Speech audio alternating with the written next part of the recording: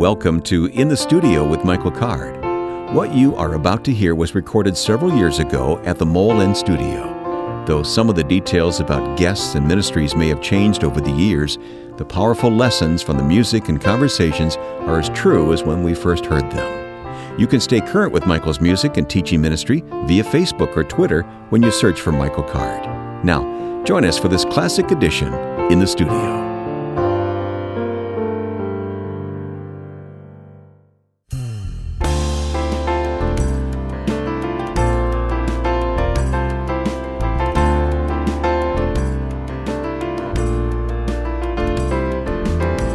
This is In the Studio with Michael Card. I'm Wayne Shepherd. We're coming to you, as always, from Franklin, Tennessee. Michael, it just occurs to me we should have underwriting from the Chamber of Commerce here in Franklin. Oh, we need to look into that. You know, the mayor is in empty hands. Really? Oh, yeah, Tom Miller. Well, we're closer than I thought. Consider that done. Okay, all right. But it is a wonderful place to come and to experience community together, even here on the radio, and listeners know we value that very highly. Yes, that's what we're all about, is community. And we both have big grins on our faces today because of the guest who's going to join us in a moment. Should we say now, or should we keep? Go ahead. Pastor Don Cole is here, my hero. Came all the way from Chicago. I can hardly believe you're here. Well, I'm delighted to be here. Yeah. It's fun to hang with you guys.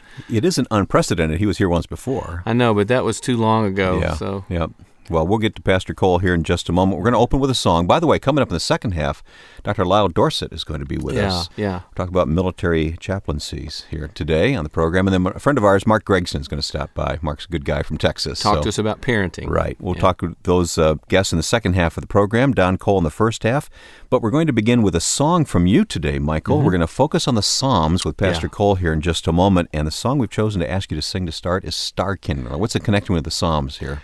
Well, there are a couple of psalms that speak of the Creator God who creates the moon. The moon is His faithful witness, that sort of thing. And I don't know where, in some old Irish poetry, I saw this metaphor for God. A new name for God is a pretty exciting thing to find. And in this one hymn, God was referred to as the star kindler. That is, the one who kindled, who set afire the stars. And so this is an Irish song that tries to capture some of those ideas. Psalm 8, verse 1 says, O Lord, our Lord, the majesty of your name fills the earth. Your glory is higher than the heavens. Here's Michael Card to sing Star Kindler for us.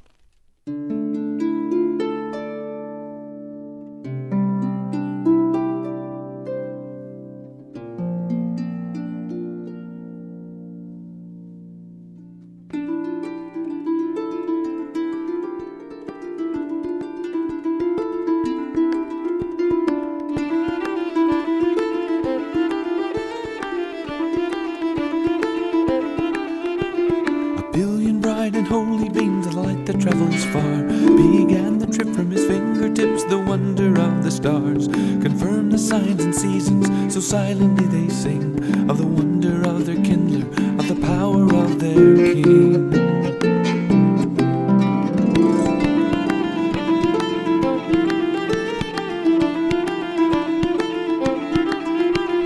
Fiery suns above us in the vast veil of the sky are your servant flames of fire, are your silent holy guides.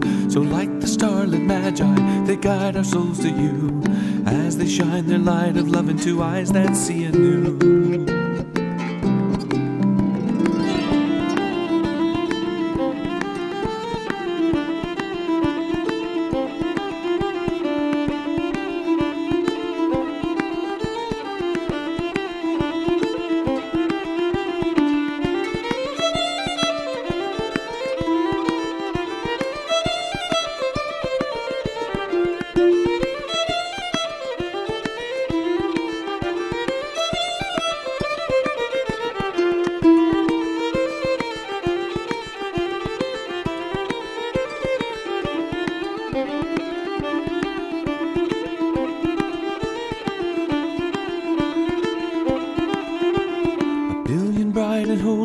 The light that travels far began the trip from His fingertips, the wonder of the stars. Confirm the signs and seasons, so silently they sing of the wonder of their kindler, of the power of their King.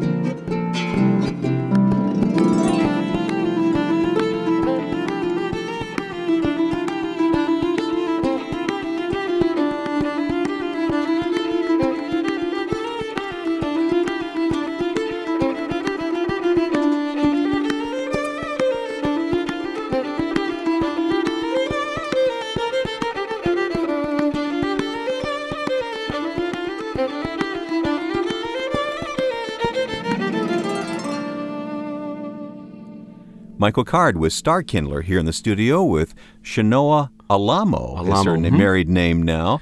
And Ken Lewis keeping time with you there, percussion-wise. Shanoa got married, and they've had a little girl since then, too. Wow. So, it's been much too long since we've had her here. Yeah.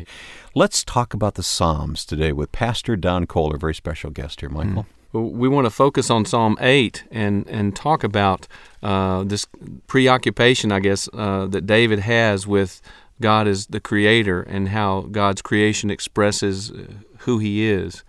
And Psalm 8, I think, is a great example of the same sort of thing we see in Psalm 19 as well, where David goes from heavens and all that's out there and all the glory and the majesty, but then being the sort of thinker that he was, all of a sudden he sort of steps back and says, how is it that you care about us? You know, what is man? And he's even almost more in awe of the fact that God cares about him, this God who created the moon and the stars and all the rest. One of the fascinating things which you undoubtedly know is that the source book, so to speak, for David's Psalms is the book of Genesis and the book of Job. There are allusions to these books more than any other place. Of course, he didn't have the New Testament or the rest of the Bible. But when I read Psalm 8, my mind often goes to Genesis chapter 1. And there's that little expression after he talks about making the sun and the moon. It says, he also made the stars. I get a bang out of that. Yeah. Just sort of as an aside. Yeah, he made the stars. No big deal. That's the frosting on the cake, right? He made the stars. But what David seems to be saying here, is that when I consider the heavens, the work of your fingers, by the way, I remember many years ago hearing a preacher contrast the Lord's right arm and the work of his fingers. The work of his fingers were creation, but it takes the metaphor of his right arm to talk about salvation. Wow. Just little things like that of no importance at all, but they tickle me. So it said, what is man that you are mindful of him? Meaning, I see these magnificent things. How much more magnificent is man because of all you've done? You've made him a little lower than the angels. You've crowned him with glory and honor. You've made him ruler all of the works of your hands. You've put everything under his feet. In other words, how can we estimate the value of people?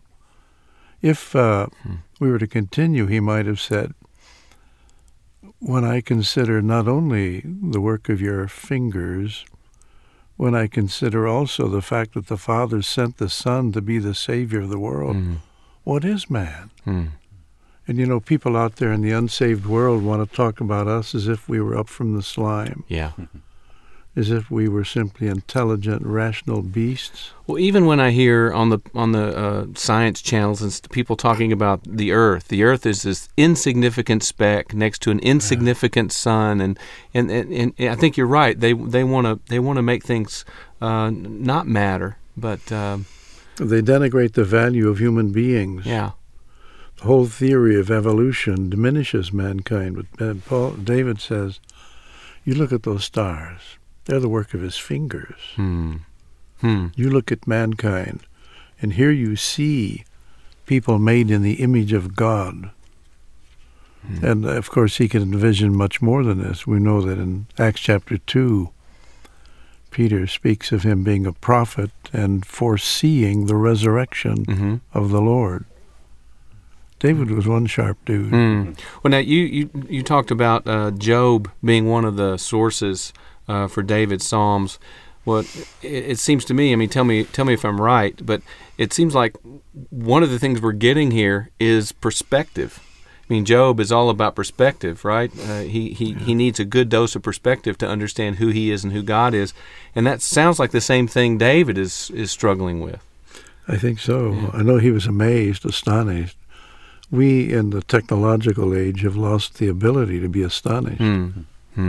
Can't you picture the shepherd boy David out under those skies, though, looking up and wondering about these things? Yes, he could see them moving.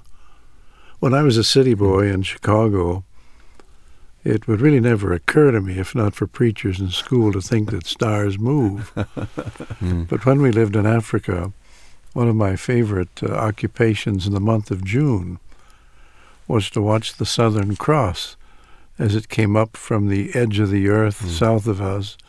We'd see it moving farther and farther north, so that in the middle of the month, at about 9 or 10 at night, it was directly overhead.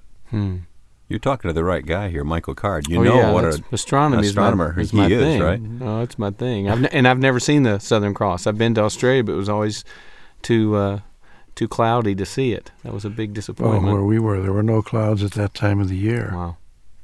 It was fun to watch it. Well, in the image that you just you mentioned from Africa, and I think back about Abraham, God saying, "Come on outside and look up. See all those stars?" You know, again, sort of pointing to the fact that, you know, your descendants, they're going to be like this numerous, you know, and pointing back to the stars, and again trying to give Abraham some perspective.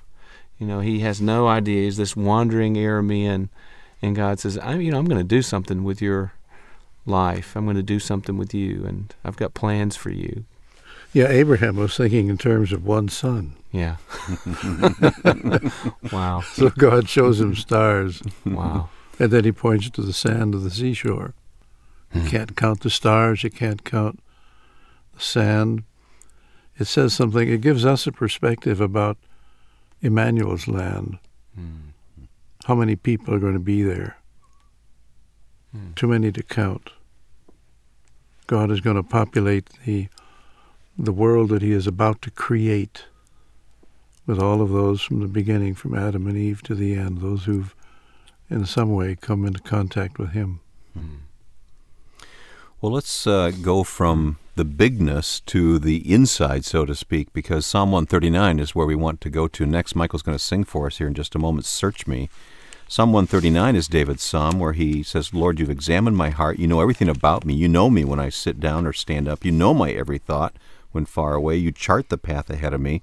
And then, of course, as everyone knows, as this psalm goes on, it gets right into inside the womb. You know me. So There's no place I can go that you're not there. When I was younger, that would be kind of scary. I remember when I was a small child, we had a text in the bedroom. Thou, God, seest me. I thought, have mercy. And yet you go back to the source of that, and that's Hagar. Yeah, you're the God who sees me. That's right. Yes. Hagar thought that just read that, yeah. she was going to die. She was going to starve to death or die of thirst with her son. And that was a new idea for her, I think. It was indeed. Yeah. That's what she named the well, the name of the God who sees me. Yeah. Meaning he sees me lost here. He's looking after me. It's, of course, Job called him a spy up there in the sky. He said, look away from me. Leave me alone for a while. Yeah. You looker. At one point, and then you call him, you're the looker. Yes, yeah. But this is a beautiful psalm. We quote it frequently. Verse 14 says, Thank you for making me so wonderfully complex. This is the NLT version. Your workmanship is marvelous. How well I know it. You watched me as I was being formed in utter seclusion, as I was woven together in the dark of the womb. You saw me before I was even born. Yeah, and then verse 16, all the days ordained for me were written in your book before one of them came to be. If that's not a reason for encouragement. I'm going to ask Michael to sing for us here right now, Don. I know you like to hear this guy sing once in a while, right? I'd like to hear him sing every day if I could. All right. Michael, sing for us. The song is called Search Me as we talk about Psalm 139 here in the studio.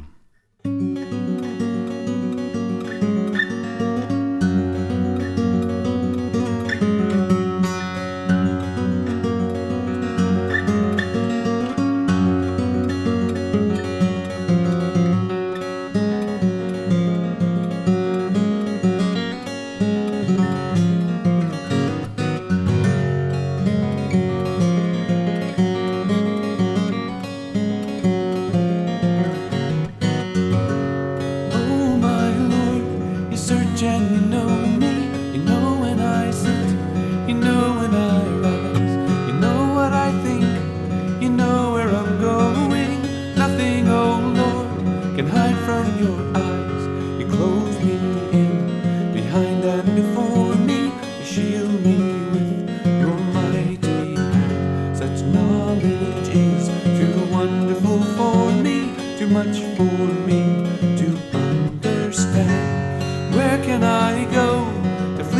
your spirit, and from your presence, where can I hide? Behold, up in heaven, you're there beside me. In the depths of the darkness, you're by my side.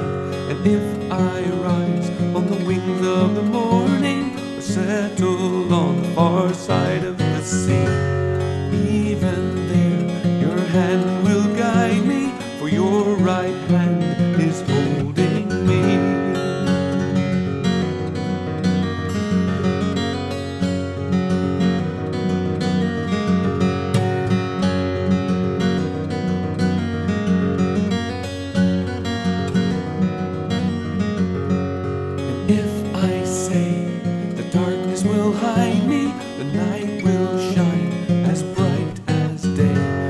Search me, Lord, and lovingly lead me in your everlasting way.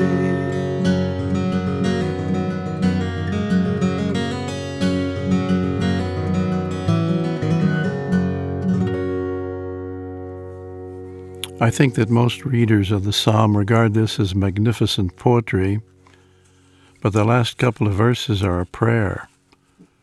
Search me, O God, and know my heart. Test me, and know my anxious thoughts. See if there is any offensive way in me, and lead me in the way everlasting. When he says, search me and know my heart, he understands, of course, that God knows everything in his heart, but what he's asking for is that God will reveal it to him. So is this David finally surrendering to this knowledge that there's no place he can go and that God can look into his heart and see what's there? I think he is. I think he also longs, as does every true believer, for inner purity. All of us feel, especially as we get older, this is one of the tragedies, maybe it's one of the good things about old age, that you become more and more conscious of inner defects, of failure to measure up to your own standards, much less those of God or the Bible. So when you say, search me, O God, and know my heart, you link that with the last line here, lead me in the way everlasting. Don't just show me what a bum I am. Lead me out of this morass. Give me light at the end of the day. So he puts the onus back on God. Yes, he does. But never entirely, because David has an awful lot to say about confession of sin. And we talk about the penitential psalms. I suppose the best known of them is the 51st. Yeah, Is that right? Yeah, let's turn there right now. I'm just wondering, as we turn there, we know, or do we know, we surmise that David wrote Psalm 51 after the episode with Bathsheba, correct? Well, there's a superscription that says that. That's in the text. Okay. Yeah. But we have no idea where it comes in relation to something like Psalm 139. Well, that was my question, Don. Do we know, did he write 139 before or after? Is there any way to know? There really isn't, I wouldn't think. I don't think there's any way to know. Yeah. The rabbis put the titles on these psalms, and many psalms we can put in chronological order correctly because of the internal contents. But this is a psalm that does not reveal anything except that this was no kid writing this. This was no shepherd boy. I'll never forget you saying about Psalm 23, and this is an aside here, that was not written by a young man. No, it wasn't.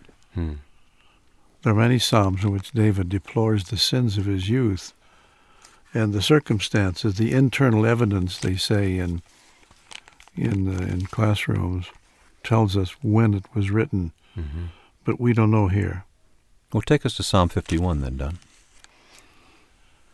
Have mercy on me, O God, according to your unfailing love, according to your great compassion. Blot out my transgressions, wash away all my iniquity, and cleanse me from my sin. For I know my transgressions, and my sin is always before me. I can't stop thinking about it. And that was not some trivial stuff like losing his cool or cheating in some way. It was the sin with Bathsheba. At least that is the the title of the psalm is A Psalm of David when the prophet Nathan came to him after David had committed adultery with Bathsheba. And these titles are very ancient. They're older than the New Testament. That was one of the questions I had for you. They're very ancient. And nobody has a pretty good reason for calling into question the accuracy of that, Okay. especially as you read it. Well, whether he wrote 139 before or after Psalm 51, I still see, and really even more in 51, that David is saying, God, you're going to have to do this. You're going to have mercy. You're going to have to wash me. You're going to have to blot out. You're going to have to cleanse. He keeps realizing maybe because he's blown it so completely that if anything is going to be done, God's going to have to do something about it. Almost, and I realize that could become misused by people. Oh well, I'll just let God do it all. I'm just going to be a quietist or something. He brings a whole new dimension to sin, something you don't find in the sacrificial system, in all of the talk in Exodus, Leviticus, and so on, when he says, against you, you only have I sinned. Yeah, now that's troubled me when I think, well, what about Bathsheba? What about, Uzziah? And Uriah. Okay. And the thing about Uriah is that's the great sin. 1 Kings chapter 15 says David had never done anything wrong except in the matter of Uriah. Mm-hmm. That was the sin. See? Wow.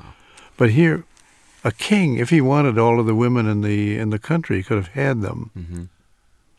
But David is confessing that it was a sin against you because it was you, not Uriah, who said, thou shalt not commit adultery. Okay. It was you, and it is you, the holy God, who makes what we do sin. So he knew that he had violated the very character of God. That's right. He flaunted the character of God by what he did. So it's against you have I sinned. Oh, I know all about Bathsheba. I know all about Uriah. But it's you who distinguish between good and evil and who tell the king what he can do and what he can't do. I've sinned against you. And what I have done is evil in your sight. A lot of people, the worst people in the kingdom, would think, oh, no big deal. But then you are proved right when you speak and justified when you judge. Then I've said that it brings a whole new dimension to the issue of sin. This line here, surely I was sinful at birth. Where do you find that elsewhere? He's getting us into Romans. He's jumping ahead here. Well, and I think of the disciples asking Jesus, who sinned, this man or his parents, that he was born blind? This idea that you could actually sin in the womb, and that's how we explain birth defects and blindness and that sort of thing. Yeah, that's what the Jews actually thought. You mentioned David recognizing his sin before God and how that was so radical a thought. And then you read verse 17, the sacrifice you want is a broken spirit, a broken, repentant heart, O God, you will not despise. Yeah. And you said that he was going beyond the old sacrificial system, and that's really what those two verses talk about. It's not bulls and goats, it's not blood, it's brokenness and repentance. I have to say, I don't think there's a serious Christian anywhere who has not made this prayer his at his bedside more than once during the course of a lifetime. That doesn't mean that I'm accusing you of adultery. I'm simply saying that there comes a moment, many moments in the life of serious Christians when they grasp the fact that they are essentially sinful. It's a very shattering experience that is repeated. And so you come to verses such as, hide your face from my sins. Create in me a pure heart, O God, and renew a steadfast spirit within me. And then he thinks of Saul, and he says, do not cast me from your presence or take your Holy Spirit from me. That's what happened to Saul. Lord, let it not happen to me. Yeah, what I like to say about 17 is sacrifices a broken spirit and a contrite heart, is that all that David has left is all God ever really wanted in the first place. That's right. This is a popular theme in the prophets, too. The broken spirit, the contrite heart. Well, that's the lesson for us. We're not just reading this just to say what interesting thoughts from David. This applies to us. We need to be that repentant for our own sin. Michael, you have a song. We're going to conclude our segment here, Don, with Michael singing Just As I Am. I know this goes back a long ways in your life and in mine, too. We all love this. I think Billy Graham popularized it, but we were born and weaned on it. Yeah. Wonder how many people have walked the aisle while this song is being sung. Sing it for us, Michael.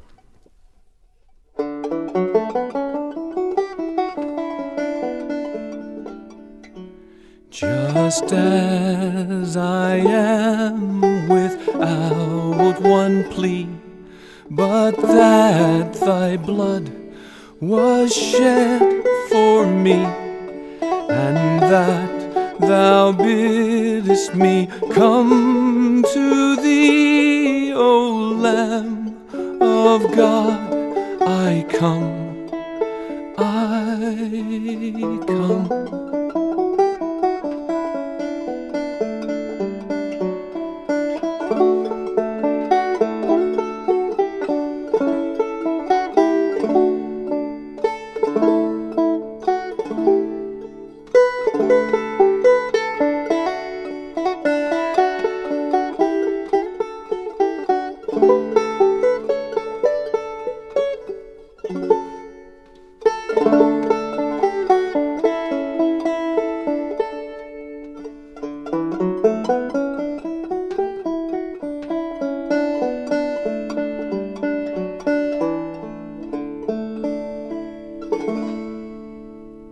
Just As I Am. Thank you, Michael. And we're coming up to the halfway point here in the studio with Michael Card. We hope that you'll take a moment and let us know what you think of the program. And if today's conversations have prompted some questions you have about the Bible or living the Christian life, please pass those along to us at inthestudio@michaelcard.com. And I want to remind you that you can find out more about this program and Michael's ministry by going online to michaelcard.com. Through the web, you can access our audio archive and find out how you can easily link to our program's podcast. As always, you can find a complete listing of the books and music at michaelcard.com. Coming up, a conversation with Dr. Lyle Dorsett and the work of military chaplains. That and some great music after this break.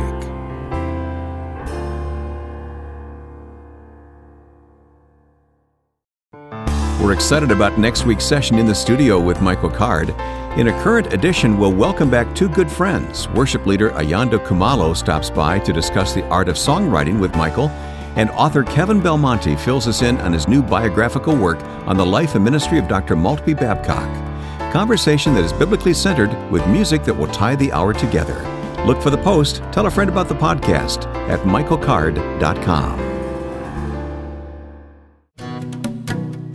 And we are back in the studio with Michael Card. Coming up in a few minutes, Mark Gregston's going to stop by. Mark is a parenting guy. He really helps parents of teenagers especially. Great heart. Yeah. We'll talk with Mark here coming up in a few minutes. But right now, every time we have this next guest on with us, Michael, we say we've got to go to where he is. Yeah, down in Birmingham. But we haven't done that yet. And that wouldn't be too long of a trip. If you're ready to go, I'm ready to go. Okay, well, we got this afternoon, right? Well, Lyle Dorsett, welcome back in the studio with us. Thank you. Good to be back.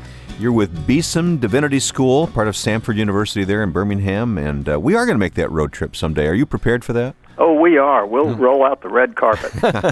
We'll even cook some popcorn for you, because I hear you guys eat popcorn before 9 in the morning. Who's giving away our secrets? That's what I want to know. Let's talk about chaplaincy, military chaplaincy, Michael. Yeah, I only really know much about this from the Navigators. They have such a great outreach to the military. And as I told you before, my grandfather was a chaplain in World War I, so that's sort of my connection with this topic. But Dr. Dorsett, help us to understand more about the scope of this unique ministry.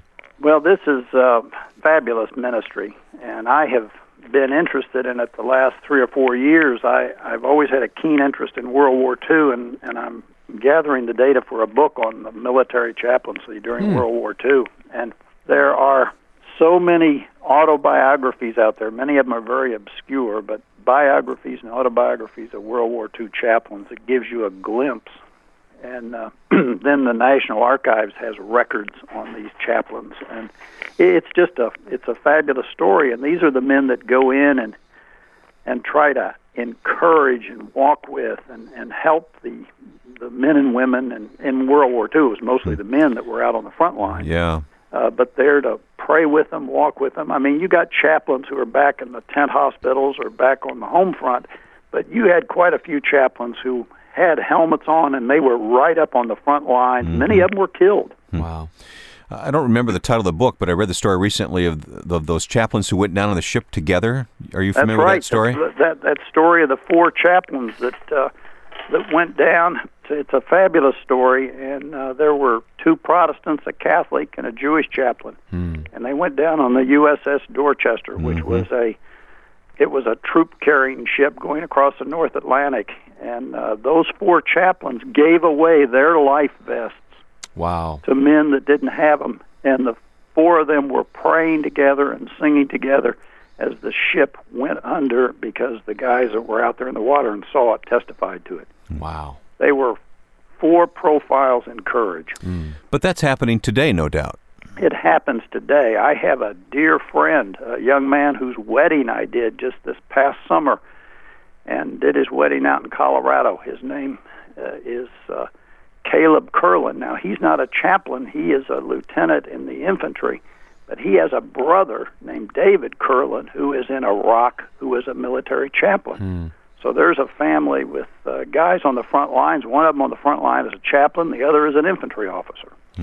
What kind of attacks are the chaplains under now? I every now and then I'll hear just sort of a ripple in the news, about restrictions that are being placed on them. I mean, is there much going on in that area?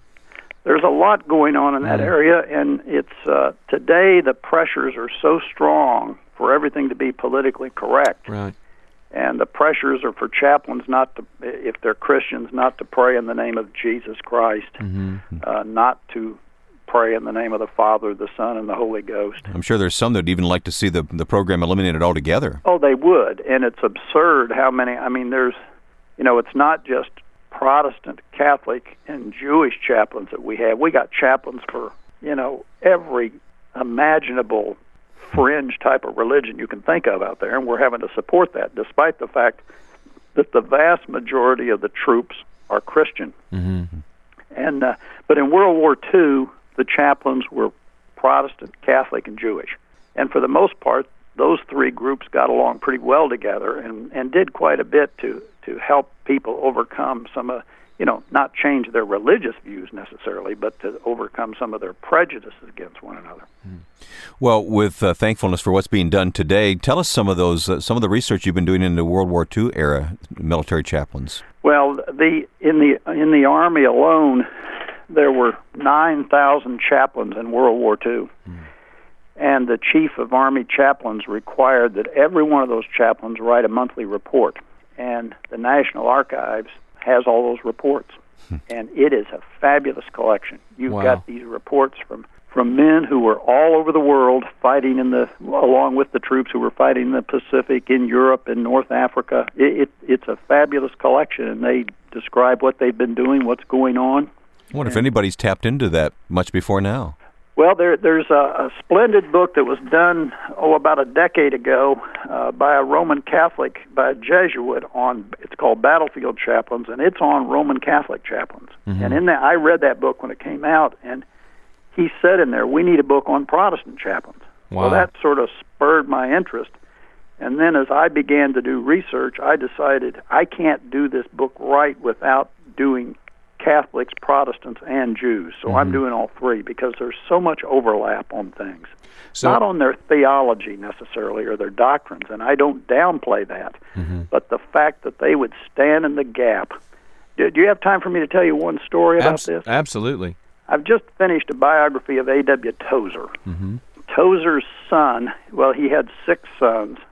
4 of them were in World War II. One of them was on an aircraft carrier in World War II. It was Aidan W. Tozer, Jr. Wow. He was a Protestant and grew up in the Christian and Missionary Alliance. on board his ship, he wrote to his father and he said, "My Protestant chaplain is very liberal. He's very cold. He's very aloof. And on the other hand, the Roman Catholic chaplain on the ship grabs me by the hand. He prays for me. He encourages me. He says, 'What do you make of this? What should I do?' And his dad wrote back to him, and I think it was a factor that began to tenderize some of Tozer's anti-Catholic sentiments. He said, 'If that man is encouraging you in your faith and encouraging you as a naval man, you hang in with him.'" Mm. And those are some of the kinds of things that happened that were good. Mm. A lot of men came to Christ through the efforts of the chaplains, and not a few turned because of them. Mm-hmm. But overall, it was a very positive picture. Well, Michael, going back to your grandfather, I mean, that tells a story that he, in World War I, was a military... Have any of those stories survived in the family? Well, I have actually all of the postcards. My mother was just about 2 or 3 years old, and he wrote her postcards from everywhere, and I've got a stack of those postcards. And she actually didn't know him. I mean, when she was maybe a year old when he left, and when he got back, she didn't know him, but she called him Daddy Boy. You know, the Doughboys or whatever. You know, whatever, yeah. So when he came back, she was in the train station with his uniform and all that. She was actually a little bit afraid of him, but he would always sign these postcards, and they're mostly from France. I think that's where he was mostly stationed. But he would always sign it, "Your Daddy Boy," and you know, I don't have any good stories. At least I need to go and ask my family that knew him if there are any good stories from that time in his life. You know, Michael, you did that marvelous book, The Walk. Mm-hmm.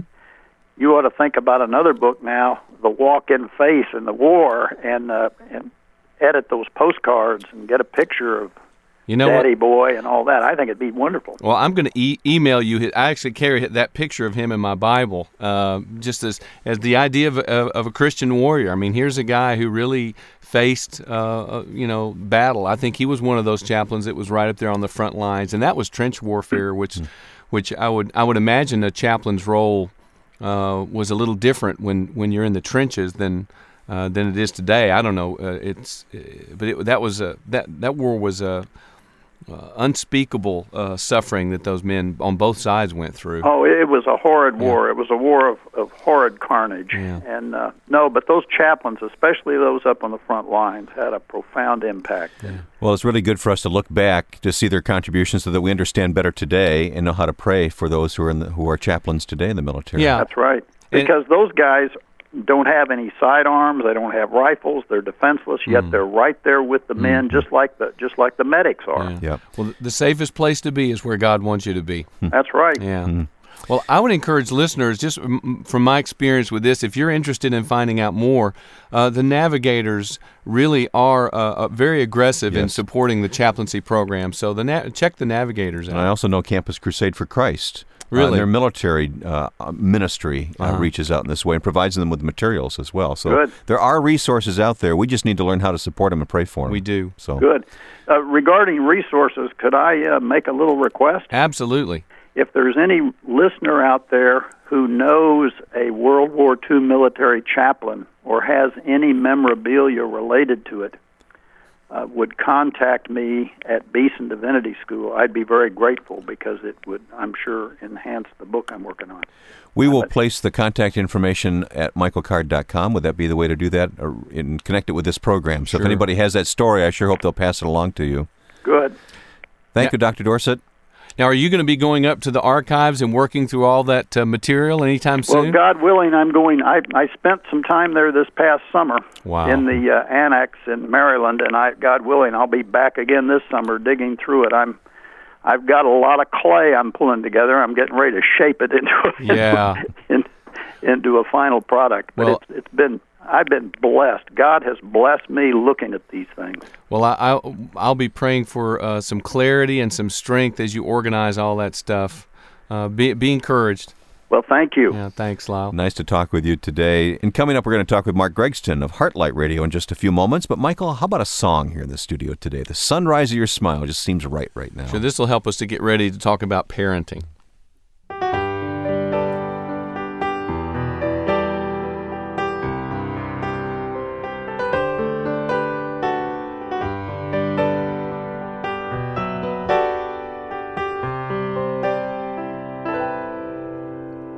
Reject the worldly lie that says that life lies always up ahead. Let power go before control becomes a crust around your soul. Escape the hunger to possess and soul-diminishing success. This world is full of narrow lives. I pray by grace your smile survives. For I would wander weary miles, would welcome ridicule, my child, to simply see the sunrise of your smile. To see the light behind your eyes, the happy thought that makes you fly. Yes, I would wander weary miles if I could see the sunrise of your smile.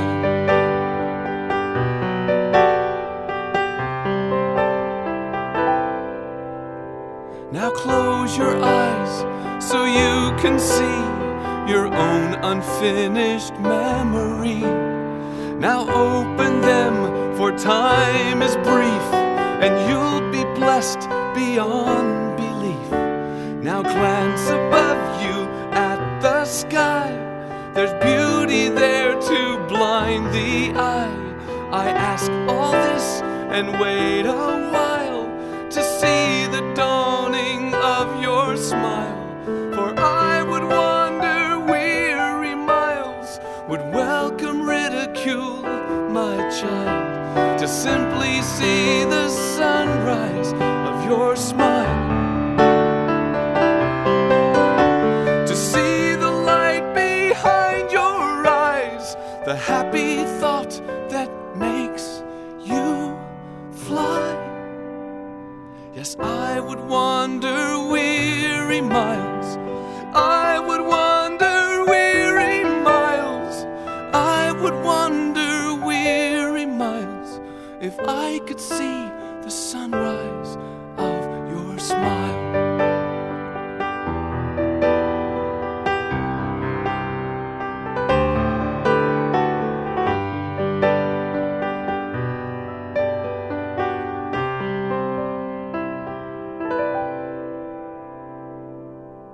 Sunrise of Your Smile. Michael, thank you for singing for us again in the studio here today. One of the joys we have is the people who stop by here each week. Absolutely, absolutely. And we've got somebody in today from Texas. We'll even let a Texan into the room.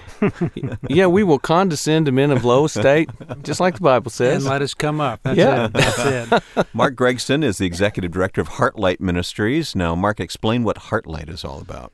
Heartlight's a residential program for kids that come from all over the country. They're going through tough times. They come and live with us about a year, and we work with them and their families to get them back home. They're struggling teens and families who are struggling as well. Yeah, it's just a terrific ministry. Mike, what you need to know about Mark is that I think you said you've performed like 400 wedding ceremonies Yeah. Oh, my goodness. of young Of people. kids that were part of your program? Yeah. Isn't that Oh, remarkable? my goodness. Does that give you hope or Oh, what? my goodness. Well, I have friends who are pastors who end up marrying people, and I always say, how can you do that? I would be so nervous. Too much responsibility. Too much responsibility. I have a prenup going into it that's You about do? me, that I'm not responsible for anything Okay. once they go okay. into Here, it. So both of y'all sign this. that's right, yeah. Well, a little inside secret here is that while we do in the studio, right here in your studio, Michael, Mark has a radio show that I'm privileged to be a part of as well called Heartlight Radio that is done in these same facilities. Right, So- and so we get to hang out. I mean, the four or the five of us, depending on who Yeah, all's here, we right. get to hang out a Yeah. lot together, almost every month now. Yes, right. So that's a good thing for me. Yeah. This is our segment, Mark, where we like to talk about creativity. And, of course, Michael's big on that, as you may expect. And we thought we'd talk about being a creative parent here today. Yeah, And I'm sure yeah. you've got some things to share about that from your own experience as a parent, but also as you minister and you give seminars all over the country on dealing with struggling teens. I do. And I think if I would raise my kids the way that I was raised, it would have been a very, very boring experience. And I think somewhere along the line, parents lose that opportunity to just experience and come alive and say, how can I be something to my kids that somebody else is not, and allow it to be funny, allow it to be joyful. It's going to be more fulfilling for you as a parent, but also it's going to do a better job with your kids, right? They're going to have a better time growing up. It is. Well, parenting has to be the biggest demand for creativity. Writing symphonies, painting paintings, that's nothing. Raising a kid, that's got to be the greatest demand on creativity. Yeah, and sometimes because we lose the creativity, we rely on everybody else's program to tell us what to do. When God maybe has a unique way of us doing something with our kids that we never tap into. Well, so what did you do differently as a parent then that your folks wouldn't have done? Well, I wasn't that good of a parent, in one sense, but I would always try to have fun, and in one sense I was told, you're not supposed to do that. You need to have family devotions. You need to pray with your kids every night. You need to get them out of the bed. That's the program. That's the program. And I just wasn't one that always fit into that. And it wasn't that I just always wanted to have fun, but I wanted to connect with kids and my own kids in particular. And so I wanted to do things and activities. And the number of times my wife always told me, you're not the spiritual leader of the house. You're not this, you're not that.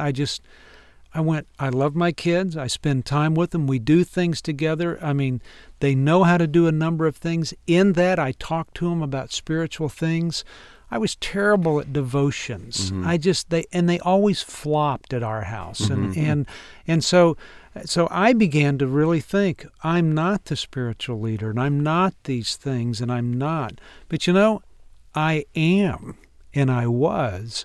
It's just that God wanted me to be something different to my kids, not the normal thing. And so we had a blast. And I heard Charles Swindoll make a comment once. He said, what I want on my epitaph is that, here lies Charles Swindoll. I was fun. And I thought, there's probably no greater worship than this enjoying the time. Even when we come into the studio, we're usually laughing beforehand. Yeah. We have to serious up to get this to get this done. That's definitely But true. We're laughing, and I go, what better worship in a sense that God has brought us together, that God is doing something, and we can laugh and just enjoy. And the tendency is, no, let's get serious. We got to do this. Let's get this. And I go, so much time. When our kids start to rebel in high school and all that, they start moving away because it's not fun. They want to go someplace where there's active and engagement and relationship and somebody doing something. So I do think that parents can do some things to make home creative, to do something different. And I'm always big on practical examples on those things. I love just the practicality of things. Well, what are some of the things that come to mind as you... I'd have a joke night. I would have a joke night at the dinner table that everybody comes to the table. Everybody's got to find a joke off the internet, and you can't spiritualize it. Just sit down and you go around the table. You got to tell a funny joke. And if my wife would even try to tell a funny joke, I'd be laughing at her for trying to do that because she just can't do it. Yep. But you create the atmosphere that we can have fun, and then you can talk about something else. Because I think with kids, you need to learn to make that transition into some other time, but it's through activity early on, and then it's moving into something where they can enjoy life as they go through their struggles as well. That you have a jar at breakfast that has nothing but questions in it, and you make up the questions. And when you come and sit down and eat breakfast or whatever one day that is or 2 days you've got to pull a question out of that pot and say, everybody's got to answer the question. And everybody puts a question in, everyone submits. I mean, where do the questions come from? Oh, the questions may be, what's the hardest thing you've struggled with? What's the funniest thing you've seen? What's the worst joke you've ever heard? What did you learn about God today? What's the one thing you got out of church 3 weeks ago? Now that's an interesting question, but it brings it up and talk. What's your favorite old song? What's your favorite new song? What's your favorite church song? You just ask anything about anything. Do you really think that that Santa's a bad guy. I mean, that, if you move the letters around, you can create the word Satan, But, I mean, you talk about those things and not be afraid of them because your kids are talking about them somewhere. And so anything that's going to engage people in things. Well, my guess is when a family can't laugh together, that's sort of a fundamental symptom that there's a unity that's not there. Yeah. It's funny. The kids that I have 4 kids, and my 2 older kids who tend to be in a better place right now. The 2 younger ones are struggling. The 2 older ones, we laugh together more. Yeah. And it's funny just to hear you say that makes me realize, I've got to laugh with my younger ones. We've got to do some fun things together. Something else I think of, Mike, in your own family is that your interest in astronomy. You've got how many families have a telescope in the backyard, the way the Card family does, and you use that as a rallying point for the family, interest and learning. The kids love, creativity. And the kids love to do that too. Yeah, but we actually went to one of the counselors that we went to. His diagnosis was you guys need to have fun. She said, it was actually female. She said, there's nothing fundamentally wrong here. There's no huge alarms going off. You guys just need to have fun. Yeah, you need to play. Okay, what is it that would just be funny? When I'm out skiing with my family, what would make it funny? What could I do different? I mean, it's just thinking, what would I think would be funny? What would look different? It may be that Jan just walks up to me at dinner and she did this once, she takes a pie and just hits me right. She had made this pie and she just plowed me in the face with it. And it was funny. You can ask my kids, my daughter and you didn't know it was coming. How did I didn't you know feel? it was coming. Wow. Well, it was so funny because my wife would never do anything like that. So wives, if you want to get back at your husbands, hit them with a pie. Yeah. Mark, thank you, I think, for coming into the studio today. Well, you wanted some creative thoughts. So you delivered. But I think it's just more, how do you be creative? Just thinking through, what would your kids want to do to have fun? So, absolutely. Well, Mark, thanks for spending some time with us. I look forward to many more times in the future when we can come together and laugh together like this. That's thanks, Wayne. Thank you, too. And we have come to the end of this session in the studio with Michael Card. If you have a reaction to what has been presented today, then please get in touch with us. Send your comments as well as your prayer requests and Bible questions to inthestudio@michaelcard.com. Online, we're found at michaelcard.com, and if you'd like to listen again to this program, we hope you'll take full advantage of our radio archive or podcast. Another way to stay connected with us is through the eDevotional. Every week, Michael prepares scripture and thoughts that coincide with the program. Information about these features and a complete listing of Michael's books and CDs can be found online at michaelcard.com. This radio outreach is happy to be part of the RBC family of ministries. We hope you'll explore the great resources and devotionals that can guide you in the Word of God every day. You can find the way to these extensive web tools through the link at michaelcard.com. Our producer is Joe Carlson. I'm Wayne Shepherd. Thanks for being with us in the studio with Michael Card. In the Studio with Michael Card is produced in cooperation with RBC Ministries and the Moody Broadcasting Network.